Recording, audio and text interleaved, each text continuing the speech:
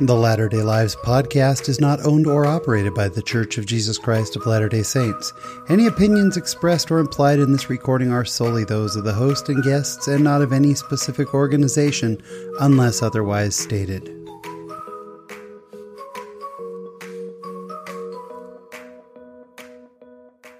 Hello, friends. Welcome to episode number 97 of the Latter-day Lives podcast. I'm your host, Sean Rapier. Hard to believe we have made it to 97 episodes. With episode number 100 coming up, we actually want to do something kind of fun. We're going to do a behind-the-scenes look at the podcast and kind of talk through the history of how it came together, some of our favorite moments, and a little bit of a retrospective. It's going to be a lot of fun. We've actually had this request from several of our listeners, and we want you to participate. So if you have a favorite guest, a favorite moment, something that stood out to you, something that you found funny, something you've gone back and listened to, we'd love to hear about it. You can send it to me. My email is Sean@latterdaylives.com. It's SHAWN@latterdaylives.com. Send it on over. Any thoughts on the show or anything you wish we would do or do differently or anything at all. It's going to be a really fun look at the show. So send it over, or you can send it to me on our Facebook page or on Instagram. We'd love to read your name and have you be part of the experience. Plus, if you have any questions, that'll be a big part of it. We're going to be answering tons of listener questions. Should be a lot of fun. Before we get into this week's episode, I do want to thank two new reviewers. First of all, on Facebook, Mike Pilkey, who is such a good guy. He's a magician, a really talented guy, and he left such a nice review, and we very much appreciate that on Facebook. And then also on Apple Podcasts, we want to thank Gilbert Scooter for your 5-star review. Such kind words, and we really appreciate it. This week in the conversation, Melissa Inouye. I'm going to give you a little bit of behind the scenes on Melissa. She is a scholar and such a brilliant soul. She has a new book out, and her publicist reached out to me to see if I wanted to talk to Melissa. And I've got to admit, I'm not normally intimidated by interviewing guests. It's just a conversation, right? For whatever reason, I was so intimidated going into this conversation with Melissa. I don't know why. I guess because I'm not a scholar. My friend Nick Galetti, he interviews scholars all the time, and it's really where he's at home. I'm not. And I was intimidated. But after a few minutes of talking to Melissa, she really put me at ease. Unfortunately, we were up against a time crunch, and I could have talked to her for so much longer. She is an incredible soul. You're going to love it. And this week in my Latter-day Life, I'll tell you about a friend who brought a little piece of heaven to his corner of the world. It's all coming up. So sit back, relax, and enjoy this week's conversation.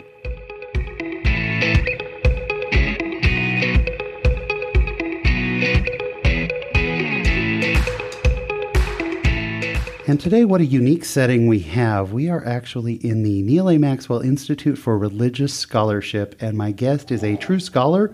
She is an author and a speaker and is here to speak. You're probably the longest distance we've ever had anybody travel. Sweet. Not just for the show, but being here. Melissa Inouye, welcome to the show. Thanks for having me. Oh, I'm so excited to talk to you. You have a new book out that we're going to talk about, and you're, of course, here speaking here at the Institute, and I'm just excited to hear. But let's go way back to your younger life and get to know you a little bit. Well, I grew up in Costa Mesa, California. It's in Orange County. It's pretty close to Disneyland. I think I remember going a lot when I was a kid. Yeah. And it's a pretty laid-back place. It's very beachy. It's a surf town, is Costa Mesa. Yeah. Yeah, it's really fun. So I have 4 younger brothers, and the 5 of us grew up there. I went to university on the East Coast, and that's where I discovered with shock that I was a Californian. I realized that people on the East Coast are really different from Californians. And that's also where I started to study Chinese language and Chinese literature and history. When you were a kid, were you always a scholar? Did you love school? I did love school. Sometimes I was made to do it, so I probably didn't love it then. But my mother was super engaged And I remember over the summer vacations, we always had to do some sort of educational thing. Did you love that? Because we do that with our kids, and sometimes they get excited. Other times it's like, oh, come on, really? We're on vacation. Yeah, there was just no choice. So I just accepted it, And so we did some fun things. And we had zoo camp where we went to the Santa Ana Zoo and fed the animals. Now, were you raised in the church? I was. So my parents met at BYU in the famous BYU Asian Ward. Yeah. Mm-hmm. Is that a famous ward? Yes, it's very famous. I didn't go to BYU, so I don't know much about it. Were you like the classic beachgoer and all that? Yeah, we had to do this thing in the summer called Junior Lifeguards, where you learn how to swim in the ocean. Yeah, I remember this one really traumatic experience where we had to go on longboards out through really big surf on a day when there was really big waves. Yeah, I've never really liked longboards since, but I do like to boogie board and body surf. Fun stuff. Yeah. So you go to the East Coast. Where'd you go to school? I went to Harvard in Boston. Yeah, that's pretty prestigious. Was that intimidating? It's very humbling. Yeah. Where you've been a relatively smart kid in your high school, and then you get to this place with super well prepared people who read the New Yorker for fun. Yes. Did you know what you wanted to go into when you got to Harvard? Yeah, I thought I wanted to do environmental science and public policy because I had liked biology as a high school student, and I had liked animals and nature and things like that. I got there and I kind of got sucked into Chinese language, and I just thought it was so interesting. And, languages are so cool because they open up whole new worlds. Yeah. So I ended up doing Chinese literature. Now, you mentioned that your parents met in the Asian ward. You have Asian heritage. Are your parents Chinese? So my mom's Chinese, American. Yeah. She's third generation. So her mother was born in America. Do you think that was part of what sparked wanting to learn Chinese, was your heritage? Kind of, yeah, a bit curious. My dad's Japanese. Oh, okay, awesome. American. Yeah. So he's also third generation. Wow. See, and I've spent a lot of time in China and a good amount of time in Japan, and I speak Spanish, but the thought of learning one of the Asian languages is so far beyond me, so I admire that. What was your experience at Harvard? I really liked it, and one of the most kind of precious experiences to me at Harvard was interaction with the other Latter-day Saints there. There's a very close-knit group of Latter-day Saints at Harvard, and also some professors who are members of the church, and it's a really great support group. There's so many universities and colleges in Boston in general, so the University Ward in Cambridge, Massachusetts just brings together all sorts of really fun, interesting, committed people. Was that a big ward? It's a pretty big ward, yeah. Yeah. So Southern California, there are a lot of members of the church. Was Harvard a pretty big melting pot? Would people come from all over? We were definitely a kind of religious minority. Boston itself does have a lot of pretty old and well-connected Latter-day Saint families. So the rest of your experience, you finished studying there. How long were you at Harvard? So I took 2 years off to serve a mission in Taiwan. So I think it was altogether maybe 6 years, including the time off. Talk about a great way to learn language.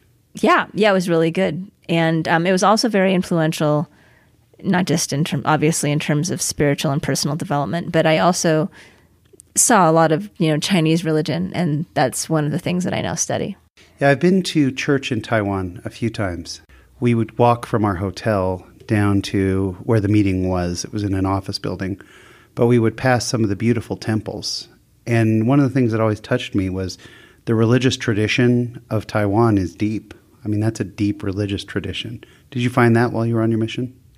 Yeah, missionaries aren't often taught a lot about local religion and culture, but I did pick up some of it in terms of understanding what was going on. When I came back from my mission and started graduate studies, then I appreciated the various aspects of Chinese religious culture. There's not just popular religion, but also, Buddhism and Confucianism and all these different kind of very old, very influential strains of religious culture.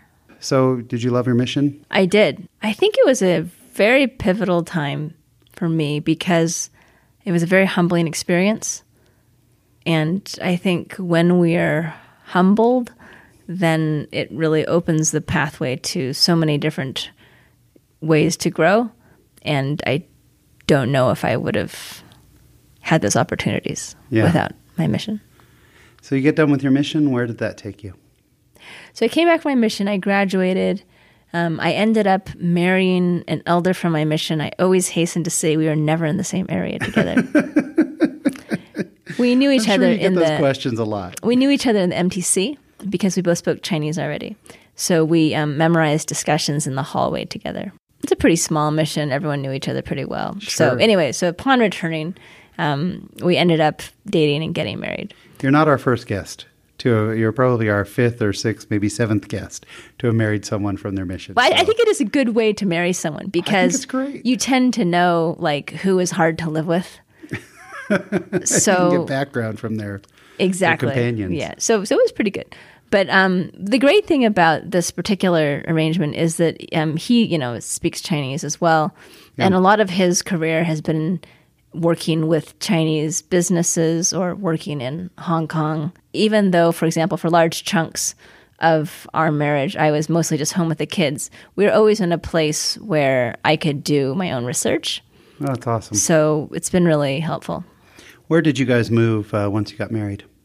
So we got married. We came back to BYU for a year so he could finish his math degree. And then we went back to Boston, and I did my graduate work at Harvard for 2 years. During that time, Joseph was a middle school math teacher. He got really great stories from that period of his time, really funny stories. He was like a funny person to talk to at dinner parties because his students were always doing really hilarious things. Oh, that's awesome. Yeah. What was your graduate work in? It was in Chinese history, basically. Yeah. I admire Chinese history because when you get to China, you realize what a short amount of time the U.S. has been around. Oh, totally. You've been moving around quite a bit. That's right. Do you still consider California home, or where do you consider home? Home is where the stain remover is. Yeah. I need to write that down. That's a good one. Home is where the stain remover is. So you get done with Harvard. Where'd you go next? So after that, my husband started graduate school at UCLA, and we moved to Los Angeles. And at that point, we had just had my first kid, and we had ended up having 3 kids in California, 1 kid in Hong Kong. So you have 4 kids, and your kids have the coolest, most beautiful names. I did a little bit of research. Tell us your children's names. Oh, well, these are their nicknames, but they're Bean, Sprout, Leaf, and Shoot. Bean, Sprout, Leaf, and Shoot. Okay, so these are nicknames. Yeah. Ah, okay. I had read that they were the actual names. Well, we do call them Bean, Sprout, Leaf, and Shoot, but that's so fantastic. It's not on their birth certificates. Yeah. So you had 3 kids while you were in California. Mm-hmm. And then where'd you go from California? Then we were in Hong Kong. My husband was working at an international law firm, and at that point I was, full-blown kid mode. And we were there for about 3 years. But the hours for, Hong Kong people work super hard, as you know, since you work in Asia. High-powered law firms in Hong Kong are even worse. So at a certain point, we just realized this was not good for our family life. Like, for example, nearly every day in Hong Kong, at dinner time, I would make dinner. Then I would pack it up into little containers. Then I'd get the kids onto the bus, and we take the bus all the way downtown to Joseph's office building. Then we go up the escalators into the office building. We go meet him in the food court. We'd eat our family dinner in the food court, and then we'd pack up the little containers again, and he would go back to his office. We'd get back on the bus. We'd go back home, and then I put the kids to sleep. Wow. Yeah. You were doing that almost every night. Yeah, so it was a big pain in the neck. And he was just never free. So it was just very bad for family time, is what I'm trying to say.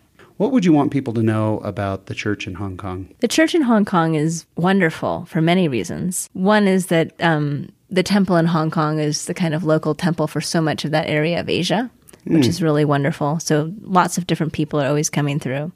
Another wonderful thing about the church in Hong Kong is that it's a place where you realize that some of the kind of rules or policies that we have can be very easily bent to accommodate the needs of the saints. So, for example, in Hong Kong, the temple is open on some Sundays to accommodate the schedules of Filipino workers who sometimes only have Sundays off. I had read about that. I think that's so cool.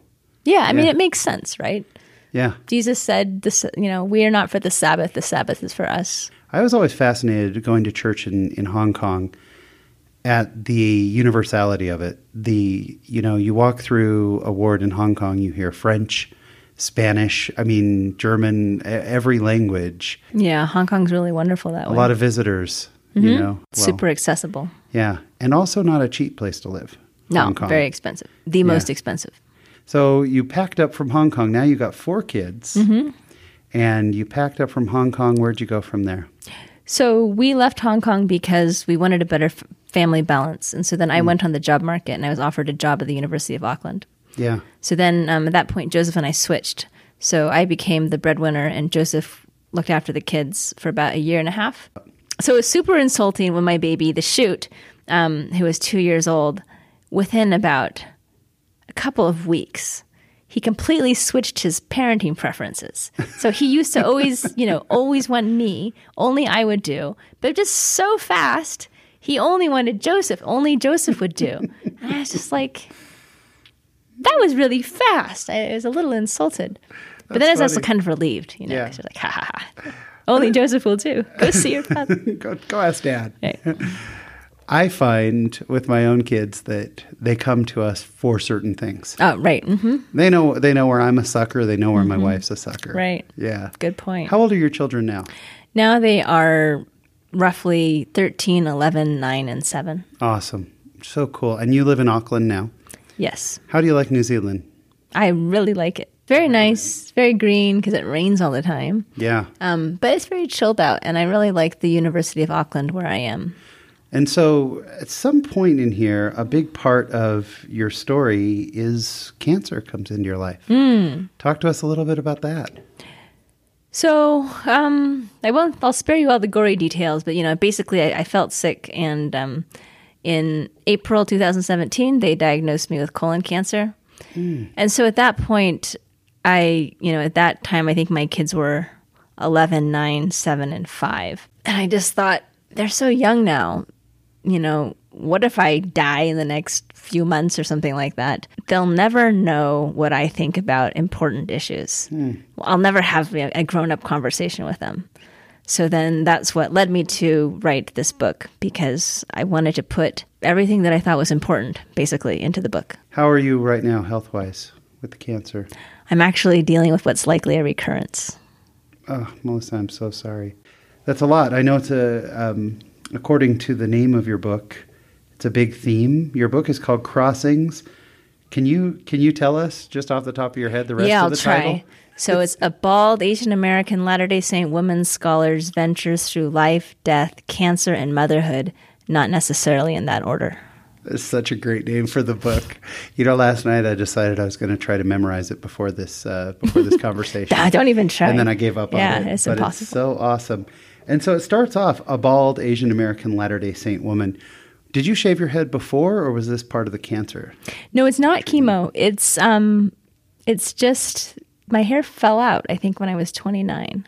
Yeah. So I've looked like this for like 11 years or something like that. I think it's awesome. I think it's really, really cool. It's like the Toyota of hairstyles. How's that? It's just super easy to maintain. Yeah. That's very comfortable in the summer. I think it's a really Though cool you look. do get sunburned. Yeah. So got to wear a hat. I think it's a great look. So one of the other themes that, at least what's been written about you, is that you are a feminist and that you bring themes of feminism with the church. There are people who get nervous about that. Right. Talk a little bit about that and about your perspective on the role of feminism in the church. Well, I think, the church has, compared to, from the inception of the church, we have had a very powerful theology of women's spiritual authority. So, for example, with the founding of the Relief Society as an organization that, according to the minutes that were kept at that time, an organization after the order of the priesthood. I'm actually not sure what the right preposition was. It was after the order of the priesthood, in the order of the priesthood. Anyway, some sort of organization where Joseph Smith organized the Relief Society with the presidency. If you look at the Relief Society minutes, Emma Smith, they referred to her as President Emma Smith. So sometimes they talk about President Smith and President Smith, meaning President Joseph Smith, President Emma Smith. We know that from the very beginning, we've had a doctrine of a mother in heaven that's been taught in our popular culture as well. the gospel itself, makes these broad avenues for men and women to flourish. I think that feminism used to be a word that would make people tense.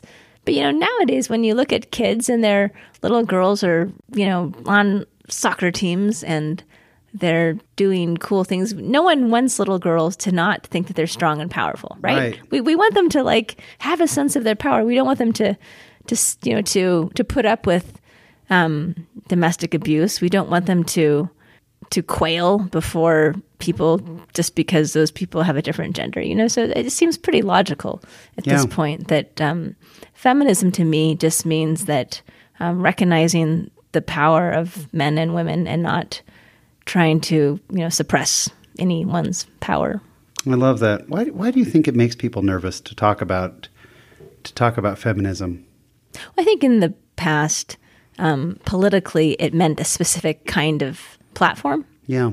But now it seems so much broader. So, for example, even in Utah Valley, there's this organization of Latter-day Saint women, mostly Latter-day Saint women, called Big Ocean Women. And their tagline or their kind of brand is maternal feminism. I love that. They like to focus on women's kind of biological reproductive power. And they've claimed this label feminism for themselves too. So I think it's a lot more broad. I love that. I'm saying. I like the idea of taking words like feminism and reclaiming them and owning them and making them what we are. Another area that you speak on quite a bit, from what I've seen in the YouTube videos and whatnot, is you speak in a lot of seemingly interfaith settings where you're speaking to people of other faiths. What do you share when you're speaking to people of other faiths? So, for example, a couple of weeks ago, maybe 2 weeks ago, I gave a talk at the University of Auckland called Why Religion? It was like a forum, and the question was, why religion, in the 21st century? And so in that talk, which was not for a Latter-day Saint audience, it was for a kind of half secular, half Christian, half Muslim. Okay, I've gotten over my halves now. Anyway, it was a mixed audience. Sure. And I said, I'm an academic. So much of what I do in my day-to-day job is about finding rational evidence. If the students write a paper that's not based in something that's evidence that can be verified by everyone, then it's not okay. At the same time, I'm a religious person. And this particular one, I said, I'm not even like a mildly religious person. I'm like a super duper religious person. I'm a Latter-day Saint. And, there's just a different way of knowing and finding truth in that different space. And my point was that both spaces can kind of coexist in the same person because both kinds of knowledge are good for different things. Some people think that there is contradiction, that you have to choose between truth and knowledge. Where do you see that balance? Well, one thing that I noticed, even as a young scholar, I became a much better student when I came back from my mission. And I think it was because I was more convinced that there was a kind of fixed or at least universally accessible thing as truth. So, for example, before my mission, I would take like a moral reasoning class, and this class was specifically set up to provide all these different points of view that would kind of critique and undermine each other. And I found that in each week, as we read a different famous philosopher, I would just be completely converted by that philosopher's argument, even when they were set up to completely contradict each other. So I would just seesawing back and forth. That sounds pretty smart. And the next week I'd be like, oh, that must be right. And then, and so on. But after my mission, for some reason, I became a lot more able to think about things critically and to say, well, that argument doesn't work for this reason, and this argument doesn't work for that reason, which some people might think is like the opposite of what's supposed to happen on a mission. Like some people might think, on missions you become brainwashed and you're just like this religious robot, and But that was the opposite of that was true for me. And as in my own work on religion, I study religion as well. I have found at times that my identity as a religious person helps me to empathize with my subjects and to see what maybe other people might miss who just kind of view things in a strictly secular way.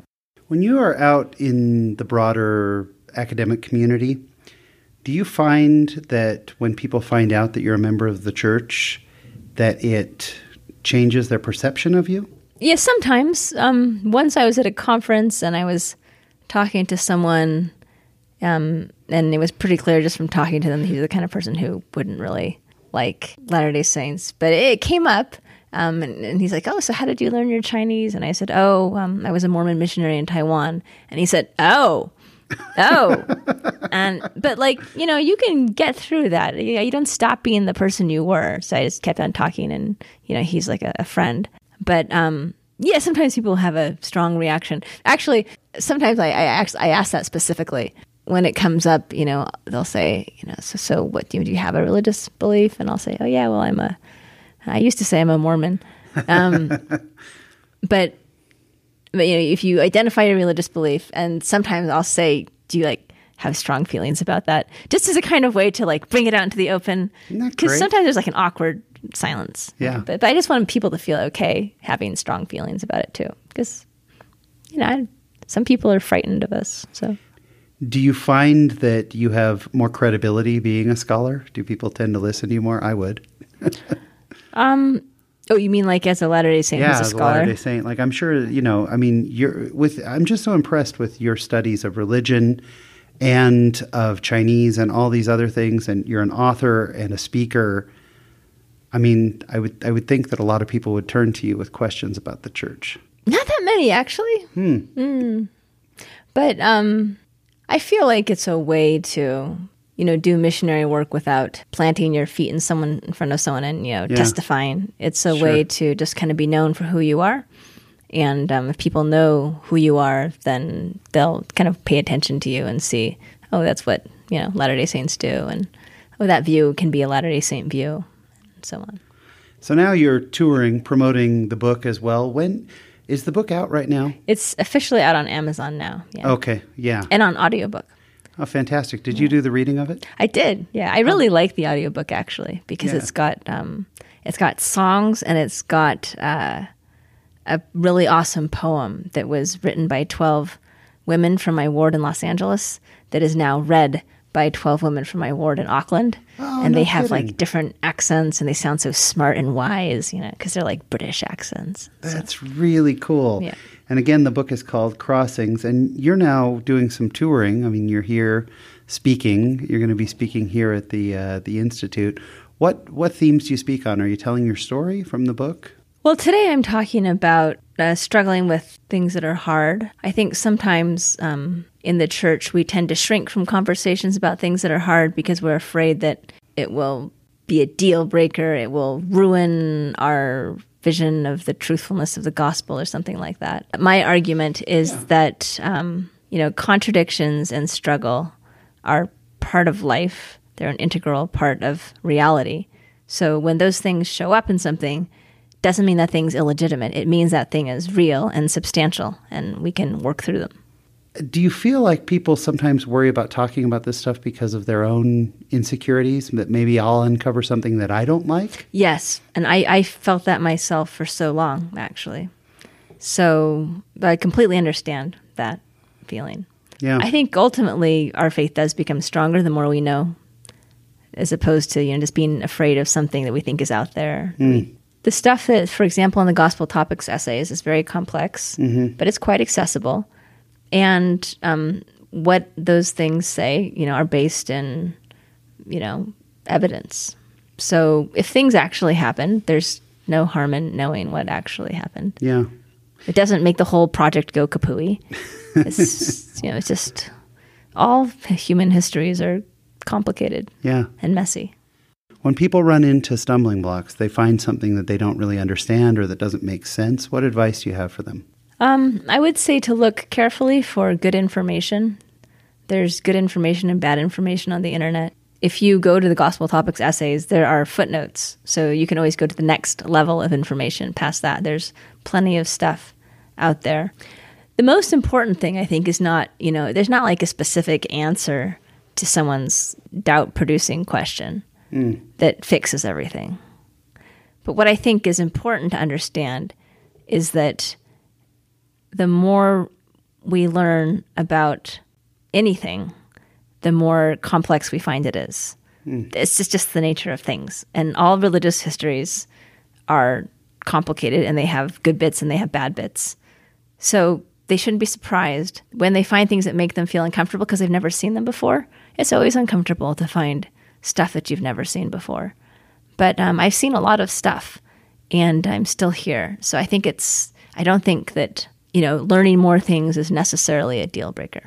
I'm going to say that it strengthens my testimony meeting you. I mean, I think it's really cool that you've done so much studying, you've done so much traveling, and just your background and history, and that you are here. I think that sometimes we get even of ourselves, we get a perception of what a member of the church should be and what we are.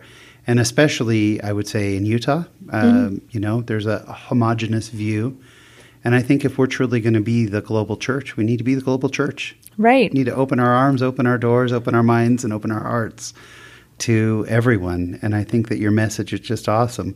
So the book is out officially. What's next for you? Probably cancer treatments. Yeah. Maybe I'll get another book out of it. Yeah. I'm just kidding. I think I'm done writing about these things. And I would recommend now, having met you, I'm recommending to our audience, I think the book, if you're a reader, buy the book. But knowing that you're the one who read it, just hearing your intonations, I want to hear the audiobook because I feel like people can get to know you through that as well. So, and that's available through Audible? It's available through Deseret Book. You have to get it from their app.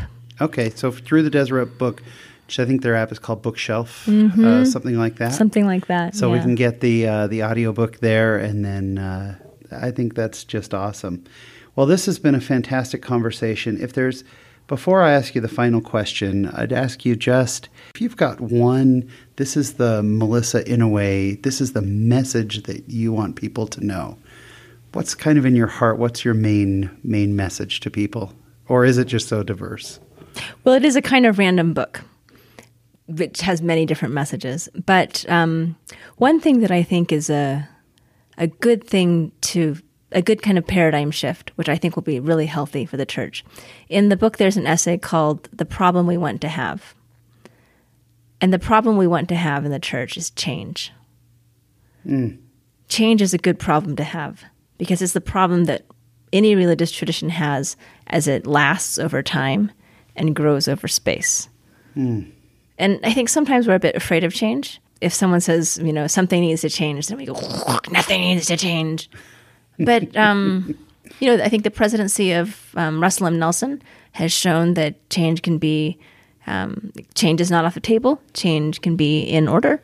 Change can really transform our ways of worshiping or, communing with God. And so I think change, if you look at history of all religious movements and even the history of the church, like in this essay in the book, you see that change is always ongoing.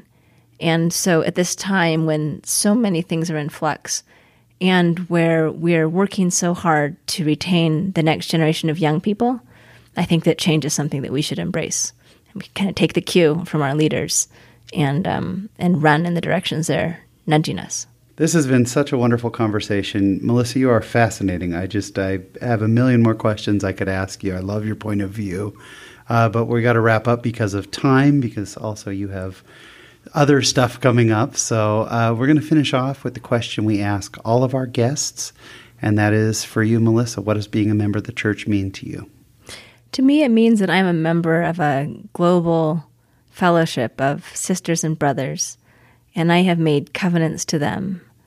At baptism, if you read in Mosiah, we make a covenant to bear one another's burdens, to be one people, to be Christ's people.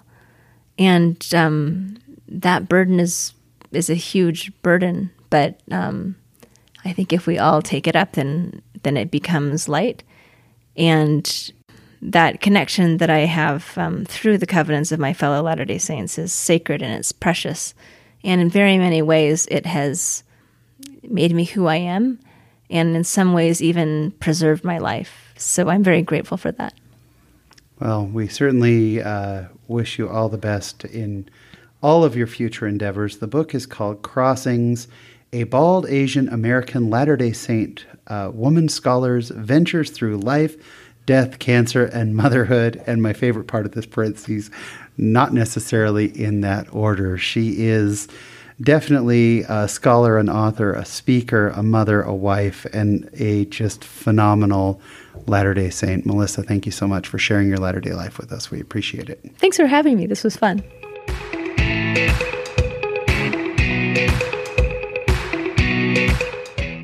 And my special thanks to Melissa Inouye. What a wonderful person. Isn't she just brilliant and so talented? Just an incredible soul. As a little bit of an epilogue to the episode, Melissa's cancer has come back, as she mentioned toward the end of the episode. And again, we were up against a time crunch. I really wanted to sit and spend some time talking about what that experience has been, but we really did not have a lot of time to sit and talk. But she is going back through it. She had just found out not long before we talked. We recorded actually a few weeks ago. But we did get a status update from her. Someone had set up a page to help her pay for the expenses. In fact, I'm going to share that on our Facebook page. Some very generous people have donated, and they actually reached their goals for donations in 6 days. But for those who still want to help out, we will share that page on our Facebook page. But as an update, she is battling and she is fighting, and I'm sure she could use all of our prayers and our support. This week in my Latter-day life, I got a cool message from a friend of mine. Jason Bringhurst has been a guest on the show. He's also the author of Rocky Mountain Sunshine, the blog, which is fantastic. If you're not reading it, you should be. He also happens to be one of my closest friends. We were business partners for many years, and he is just an all-around good guy. And he listened to the episode with Mitch Davis talking about the other side of heaven. And Jason recently moved to Port Angeles, Washington. So he moved from Utah County out to Port Angeles. Port Angeles is a few hours away from Seattle. It's a little bit out there. Beautiful, beautiful area, but that's where he lives with his family. And unfortunately, The Other Side of Heaven wasn't playing anywhere near where he lived. He was going to have to drive several hours to go see it. And he was so excited after hearing Mitch talk about it and felt so inspired. He went to his local movie theater to ask if they would bring it in. And the theater said the only way they would bring it in is if he rented out the entire theater. He would have to pay for every single seat, and then they would bring it in. And Jason, being just the awesome guy he is, said, "You bet. Let's do it." He paid to rent out an entire theater. This was very Field of Dreams. If you build it, they will come. Because Jason then went out and he announced to the people in his ward, and he had the local bishops. There are a few wards out there, and the bishops all announced that, hey, this was going to be happening. It was not an official church event, but if people wanted to see this, then they were going to get to see this movie in their local movie theater. And wouldn't you know it, it sold out completely. In fact, there were some people that didn't even get in because every single ticket in the area sold out. And I got to talk to Jason the day after the event, and he was still just beaming. The experience was even more touching because he made it happen. He brought goodness to his area. And we got messages from several of you saying that you were either driving 3 or 4 hours, or some of you were taking carpools to go see this movie. Our friend Danette Smith, she found a theater not far from her, or I guess pretty far from her, but she was able to go. It's just really neat what people have done to go and to see this movie and support it. But I think what Jason did, talk about going the extra mile and showing his faith. I think it's easy for us sometimes to sit back. I know it is for me to say, something's too hard. It's too far away. It's too difficult. It's too much work. Shoot, that would be nice. And yet there are people like Jason in the world who go out and say, instead of making excuses, we're just going to make it happen. I think we can all bring that little bit of heaven to our neighborhoods if we'll just have the faith and put in that work. And I'm just grateful for Jason's friendship and his ongoing example. That's what's happening this week in my Latter-day Life. Hey, thank you so much for tuning in this week. Again, we would love to hear from you for our 100th episode, either Facebook. I can be reached on email at Shawn@latterdaylives.com. That's SHAWN @latterdaylives.com. Also on Instagram or Twitter. Again, we'd love to hear your favorite guest, your favorite experience. Do you have questions about the show, how it all works? Questions about any of our guests? We might be able to reach out to them. We would just love to hear from you, and we will read your name on the show. Again, we appreciate your reviews. If you get a chance to leave us a 5-star review, either on Facebook or on Apple Podcasts especially, that's where it helps us the most. We would certainly appreciate it. And so until next week, when we got another fun show for you, please remember, as always, there is a great, big, beautiful world out there. So go be in it, just not of it. Thanks for listening.